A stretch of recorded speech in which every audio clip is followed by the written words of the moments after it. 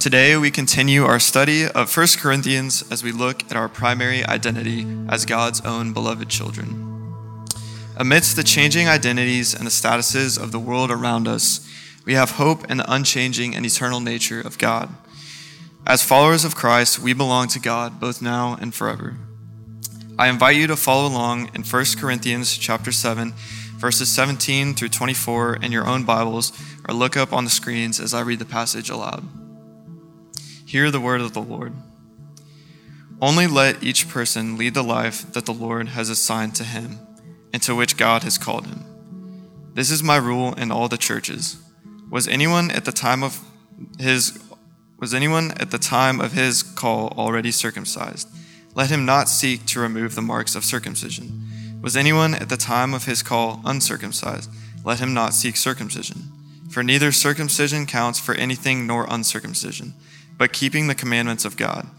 Each one should remain in the condition in which he was called. Were you a bondservant when called? Do not be concerned about it. But if you can gain your freedom, avail yourself of the opportunity. For he who was called in the Lord as a bondservant is a freedman of the Lord. Likewise, he who was free when he was called is a bondservant of Christ. You were bought with a price. Do not become bondservants of men. So brothers, in whatever condition each was called, let him remain with God. Now please join me in the call and response printed on the screens. All flesh is grass, and all its beauty like the flower of the field.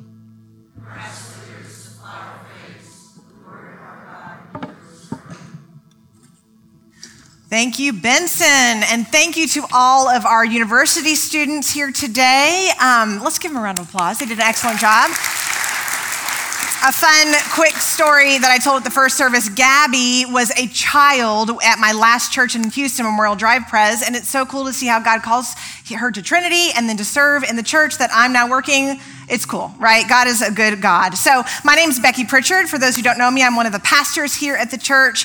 So grateful to be with you today. Welcome to those who are new with us. We really are glad that you're here in worship. I invite you to keep your Bibles open to 1 Corinthians 7, either on your phone or in a physical Bible. We're going to be digging into the scripture today, but before we do that, I invite you to pray with me. Let us pray. May the words of my mouth and the meditations of all of our hearts be holy and acceptable to you, O Lord, our rock and our redeemer. Amen. So far in our sermon series this fall on 1 Corinthians, we have touched on some heavy topics. Last week, we talked about lawsuits and sexual immorality. So if you weren't made uncomfortable last week, I don't know what does make you uncomfortable. But it's been 1 Corinthians is a very important book that Paul writes to the church in Corinth as they are discovering a new life as followers of Christ. And they are people that experience the same darkness and brokenness of the world that we experience today. The first 6 chapters of 1 Corinthians, which we've already walked through, Paul takes time to address some things he's heard about at the church in Corinth.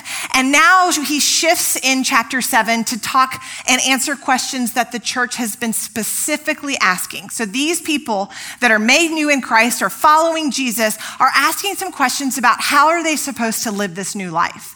So the most of chapter 7, Paul talks about marriage and sex and the identity of Christians within those realms. If I'm single, do I stay single? If I'm married and I'm a Christian and my partner is not a Christian, do I leave my partner or do I stay with them? If I'm widowed and my spouse has died, do I get remarried? These are all realistic, natural questions that these people whose lives have been transformed by Christ are now asking. How am I supposed to live now that God has called me to follow him? Many have just converted and they're asking these questions because they need some answers. And Paul gives direction throughout the entire book of Corinthians, but especially here in chapter 7. In the part that Benson read for us today, thank you, Benson, verses 17 through 24, Paul zeroes in on the fact that no matter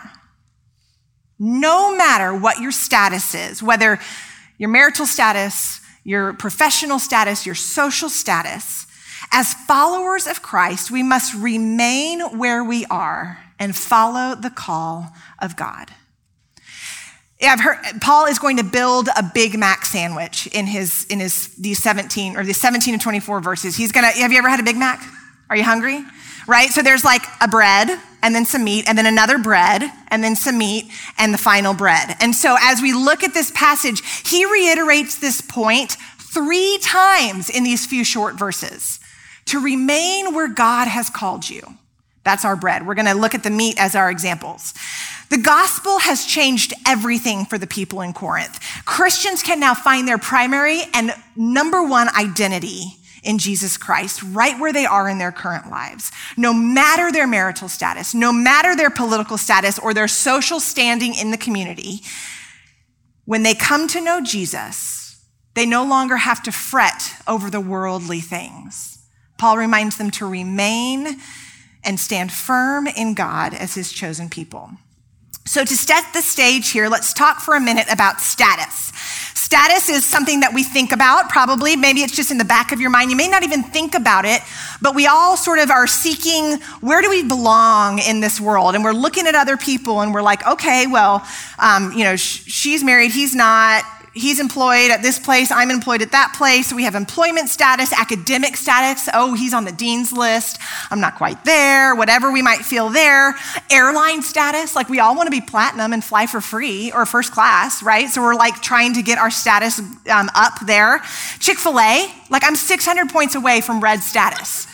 Has anyone had red status? Like you get free stuff from Chick-fil-A. So if you can help me out with that. Our status is part of the way that we live in this world, right? We're constantly figuring out where we fit in the world. And often when we meet somebody new, they ask, well, what do you do? And in order to describe ourselves, often we tell them our status. Mike Meadows, right in the front row, instead of asking high school seniors, where are you going to college next year? He always says, what are you doing next year? Not to assume that there's some sort of status that they have to be in a certain place, right? But we often give our identity, our status becomes our identity, right? Like, I am a pastor at First Presbyterian Church. Somebody asked me what I do. I'm a pastor at First Presbyterian Church. I'm a wife of Colby. I'm a mom of 2 very young kids. I'm a Sooner. No one? Okay, great. But those are things that like I identify with, right? Like we love to be identified in a certain way. Our world tells us that if we are unhappy in our lives, if we're unhappy in our status, change it, right? Like become who you want to be who you want to be. If we are not fitting in with the crowds, if we're not doing well in life, just change what you want to do. Our world tells us that we can be anything we want to be, right? Whether it be who we're married to or what job we have or what our gender is or whatever we do, the world is telling us, just change it and you'll be okay. Does that ever make us happy? Right? The changing world around us is volatile, it's unexpected, it's broken, and it's a difficult place to live. When we place our identity and in our status in this world, we will constantly find ourselves frustrated and empty. Our worldly identities always change. My young kids will grow up. I may not always serve as a pastor at this church. Well, I hope, but you never know. You may not always have the same status. And so if we put all of our hope in that, we're devastated when it changes. We've lost something and we don't know why we're sad. We don't know why we're depressed. We don't know why we're anxious because we've put all of our hope in the horizontal world that we see around us. But as people who follow Jesus Christ, we have a hope far beyond the status of this world. We belong to God because of Christ, and our identity is in Christ. Our primary, first, only, most important identity is in God. What Paul is saying to the Corinthians and to us is that when our identity is in Christ, all of the rest is irrelevant. It doesn't matter. You might be like, no, it matters. It matters who I marry. It matters where I go. We're going to talk about that in just a second. But what really matters globally, God view, perspective, is that we remain in Christ. So let's take a look at what Paul is saying here. Paul uses this same statement 3 times, right? He's building the Big Mac. So he gives sort of the statement that he's going to repeat again. In verse 17, he says, only let each person lead the life that the Lord has assigned to him and to which God has called him. It's the first layer of bread. Remember that he's been talking about marital status and about, if my spouse has died, do I get married again? If I'm single, do I try to seek to get married? And he's saying, where you are, remain in God. Wherever you are, stay where the Lord has assigned you. As we read these words, we must remember that Paul wrote, expecting that the Lord would return imminently, like any day, any second. Right? So he's writing, he's like, you ain't got time to fuss with another spouse. You do not have time to fuss with your social standing. You must remain in God because Christ is coming. So be prepared, right? We know it's been several years since Paul wrote this, but the promise remains true, right? The promise that Christ will return is still true. It feels really far off because our lives are kind of like, our perspective on time is weird. And we're like, in our lives, we're like, oh, Jesus, come back, just please, and he will. But must we stop worrying about what's going on secondarily and focus on the fact that we are God's own children? Our identity is in Christ and remain where he has called us. So let's break this down a bit. Paul says that everyone should lead the life which the Lord has assigned to him. Now, if you're anything like me, you do not like the word assignment because it feels like, oh no, I've got some work to do. I've got to go home. I've got to do a project. I have to complete something. I have to earn something, strive for something, make a grade, turn something in and be judged for it. But the other use of the word assigned is very freeing. When you walk into a place to serve for the first time and you're not sure where to go, and Wendy Garcia says, come over here, you're assigned to this door. You're like, okay, good. She told me where I'm supposed to go. Or when you walk downstairs to serve in our 3rd and 4th grade ministry, which we need more servers in our 3rd and 4th grade ministry, Rebecca Sweet will be down there and say, come on in here. Here's where you're supposed to be. You're assigned. You trust the person in charge. To be assigned somewhere feels good. You're free. You just get to go and they tell you where to be and you don't have to be paralyzed to make the right decision. What about if you're bucking against that a little bit and saying, no one can tell me what to do, right? I don't want to be told and assigned where to go. But when it's the Creator, God, our Father who knew you before you were in your mother's womb, he has an assignment for you. You don't have to earn it. You don't have to figure it out. You don't have to strive for it. You are placed somewhere by the God who knows you better than anybody else. The all-powerful, all-knowing God. We do not need to be paralyzed with a choice. We just trust God in his assignment. God does the assignment. It's a holy assignment, and it's a call to follow him and be obedient as his child. In the same sentence, Paul talks about call, not like ring, ring call, but like a call from God. We talk about call in church circles all the time. You probably in your banks and your, doctor's offices, you're not like, I'm called, to do X, Y, Z. But we do. We talk about, we're called by God to do this vocation. We're called by God to serve. We're called by God to do X, Y, Z. The call that Paul is talking about here is not about what we do day to day. It's not our activity. It's not our vocation or our job. It's the bigger call, the number one thing to follow God. We hear this word a lot, but deeply, it's a divine call to follow Christ, to dwell in the presence of the Father and be obedient to him in whatever situation we are placed. No matter if it's Alaska or Africa or San Antonio or wherever we may be with 3 children or 0 children, with married or not, we are called by God to remain in him. There's a book called The Call, and it's written by Os Guinness. He writes of this bigger call, and this is his quote. The call. Why am I here? What is God's call in my life? How do I fit God's call with my own individuality? How should God's calling affect my career, my plans for the future, and my concepts of success? God's call is big. It's to remain in him and to follow him. And all those other things happen as we're all individually gifted and created. The Westminster Catechism, this is Bob Fuller, our senior pastor's favorite catechism question to ask. Question 1 asks, what is the chief end of man? To glorify God and enjoy him forever. If we do nothing else in our lives, if we have no success, we have no money, we have nothing to pass down, we have no children, we have nothing else, the chief end as people who know and follow God is to enjoy him, to glorify him and enjoy him forever. That's the ultimate call. Our first identity is with Christ. We don't have to worry about the rest. Paul is instructing to stay where we are, and he continues to explain his argument by giving some meat and giving an example in regards to circumcision. So circumcision was the physical bodily mark and sign of the old covenant back in the Old Testament, right?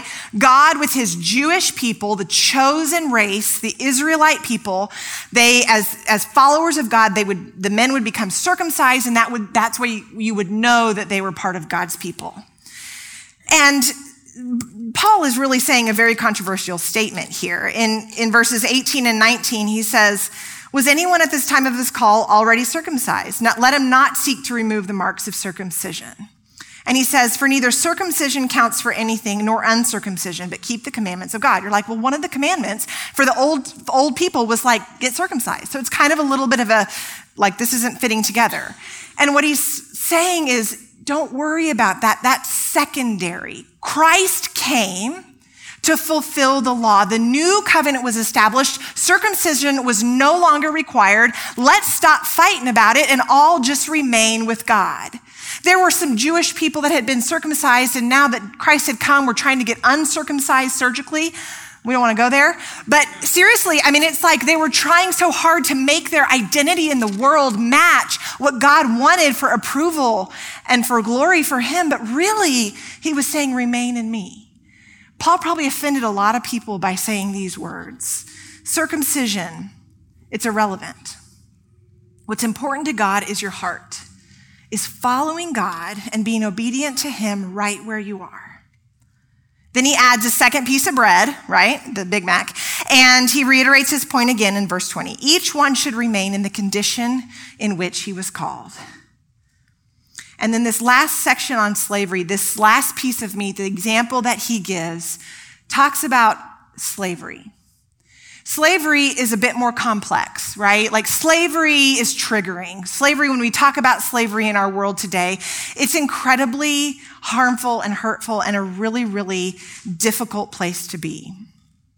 But Paul, in verse 21, says, were you a bondservant when called? Do not be concerned about it. But if you gain your freedom, avail yourself to the opportunity. For he who was called in the Lord as a bondservant is a freedman of the Lord. Those who are in slavery are still able to follow God even in those circumstances. God is saying, don't identify as a slave, identify as my child and worship me despite your circumstances. Right where you are in the midst of that terrible place, follow me. He's not trying to minimize slavery. He's not trying to make it sound like slavery is a valid practice, or he's not trying to excuse it in any way, but he's saying that God is bigger than slavery. God already knows where people are and what they need, and he uses them for his glory, even in the most dire of circumstances. Listen to how Eugene Peterson translates this verse in the Message. I just love the way he writes this. Stay where you were when God called your name. Were you a slave? Slavery is no roadblock to obeying and believing. I don't mean you're stuck and can't leave. If you have a chance at freedom, go ahead and take it. I'm simply trying to point out that under your new master, you're going to experience a marvelous freedom you would never have dreamed of. Why don't we live that way? In this marvelous freedom that we could have never dreamed about. That is what God is offering to us. None of us, hopefully, have endured slavery in our lives, right? But yet we are still slaves to this world. We're slaves to our status and our, social, the way we come across socially, and our marriages and our kids. We're a slave to the things that are right in front of our faces. And yet God is offering us a freedom so marvelous that we can't even imagine it. It's almost easier to be a slave in the sense that when you think about it, it's like, oh, I want freedom, I want freedom, I want freedom. And God's like, you have freedom. You have freedom right where you are in the midst of slavery. And then Paul refers to the people who are free. Those who are free people are slaves to Christ. We belong to Christ. We no longer follow the world, but we are obedient to God, and we fall under the authority of Christ, placing our hope and our love in Jesus. Are you ready for the truth bomb? Verse 23, buckle up. Verse 23 is the key point here. You were bought with a price. You were bought with a price. Do not become bondservants of men. If you were here last week, you heard Mitchell talk about the skin, right? The flesh, and how in chapter 6, verse 20 that we just talked about last week, you were bought with a price. So honor God with your body, with your flesh, and be sexually pure. We see it just one chapter later. You were bought with a price. You are valuable. God literally sacrificed his only son for you so that you might be free from the chains of sin and death, right? You were bought with a price. Like, he loves you that much. He loves you so much that his son would die for you so that we might have freedom. No matter what happens to us in our lives, we were bought with a price.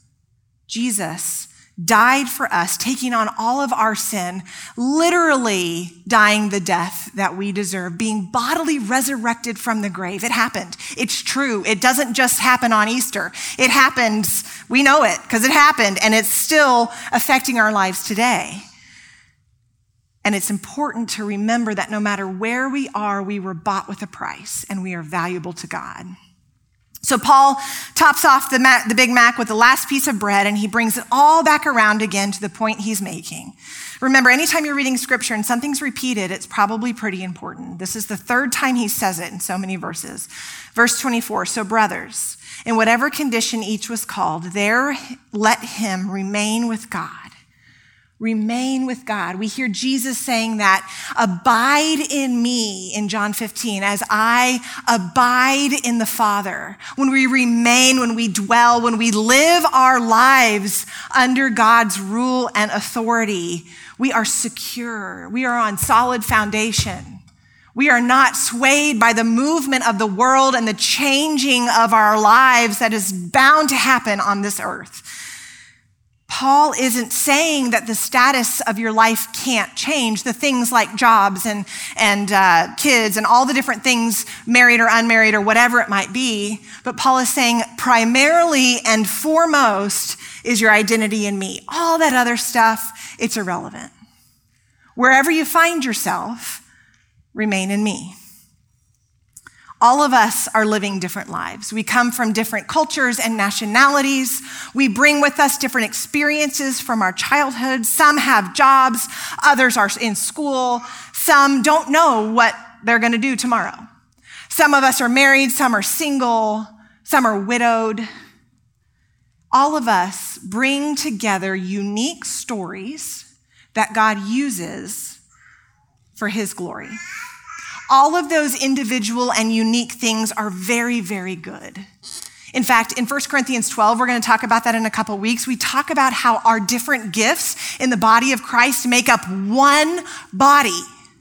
So it's not saying that none of the rest of it, is any importance. It's good we have male and female. It's good we have Jew and Gentile. It's good that we're all different people because God uses us differently for his kingdom, but we come together and we are one in Christ. Our worldly status is secondary to the fact that we all are working towards God's glory in his kingdom. Even in the midst of our earthly differences, Christ calls us together and uses us for his will. You are assigned by God to remain in him and do what he has called you to do right where you are at this very moment. At 11:47, 2023, September, whatever day it is. I don't know. Don't ask me. Okay. In light of the gospel, we do not have to identify only by our status in the world, but we're united to others who believe in Christ. We have a fellowship and a family, and we encourage each other as we grow. We don't have to keep being anxious and striving and earning our identity. We don't have to get approval because God values you so much that he sent his son to die for you. Don't forget that part. That's the most important part. That he loves you so much that his son would die for you so that you might be free from the sin and free from the chains of the world telling you gotta be different and you gotta do what you wanna do. You get to be free in Christ. The gospel frees us from striving. Often we get paralyzed. Should I go to A&M or should I go to UT? Neither. Go to Oklahoma. Just kidding. But we're seniors, I sit with seniors in high school and they're like, I just don't know where to go to school. I don't know what's gonna honor God more. I don't know what to do. God is honored because you're in him, not because you went to one or the other. God is honored because you are his, not because you were a CEO or a bank teller. God is honored whether you're single or you're married because you are in him. You remain in him. Let us not be paralyzed by the choices of this world. Yes, it matters. It feels heavy. There's a lot of things that you want to pray through and discern, but sometimes there's really no perfect choice. There's no perfect path ahead except to remain in Christ. Right? And honor him right where you are today. Everything else will change. You may go to UT for 1 year and then wake up and realize this is terrible. I'm going to go to Oklahoma, right? Sorry, I have to with Ellen in the front row here. And that's good, and God can be glorified in that, right? So we have to let go of our nitpicking and striving and look at God's global perspective and his love for us as his children. Because let me tell you something, in our world, the statuses and the identities that we encounter worldly are gonna change, right? But when we are God's children, our lives aren't turned upside down when things happen to us on this earth. If a spouse dies, we know we're gonna be okay because we're God's child. If we lose a job or move away from a city that we love, we know we're okay because we belong to God first. If we don't get into that school that we wanted or we don't get on the dean's list, it's okay because we know we belong to God. If we lose our status or our money and things seem to be falling apart, it's okay because we know that God will provide. We are his children and his promises are true. The world around us is constantly changing, but we stand firm in our identity as free people in Christ. We are eternally minded. Let us step back from our day-to-day lives, the striving that we feel when we wake up, and look at God's eternal mindset, which we can't get because we're humans, right? But God has a mindset that he sees so much farther beyond the choice that we have to make today, right? The choice that we make is to follow God. God has reached out. It is his doing. He's done the work, and we respond by receiving his grace. If you are in here today and you're unsatisfied with the life that you're in right now. Gosh, I'm always the bridesmaid. When is it my turn to be the bride? Or gosh, I have been working towards that promotion and everybody's overlooking me and I feel like nothing in my job. Or I just got fired and I don't know what I'm gonna do tomorrow. Or my kid is struggling with whatever they're struggling with, because God knows there's a lot going on with kids, right? That no matter what happens, you belong to God. Remain in him. Put your identity there rather than in the success of your child or your job or getting married. It's painful sometimes to look around at the world and compare yourself and see where you fit in the status.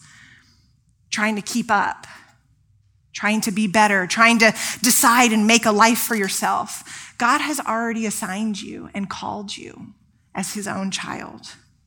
If you do not know Jesus, we want to talk with you answer questions that you have. If you're like, I want freedom because I'm so tired of striving in my life, I want to experience this, we want to pray with you. We're going to have some people up here in just a minute while we're singing our last two songs ready to pray. If you are just wanting prayer for anything, come pray. You don't have to give details. But let us experience the freedom of the grace that God offers us. Let us breathe deeply his presence, knowing that when we remain in him, he guides our steps. We can be obedient just to the next minute, the next hour, the next day, trusting that we are not our own, but we belong, body and soul, to our Lord Jesus Christ. Let us pray. God, our Father, we thank you for your love for us. We thank you for your word to us through scripture that changes our hearts. May we be transformed by the power of your Spirit.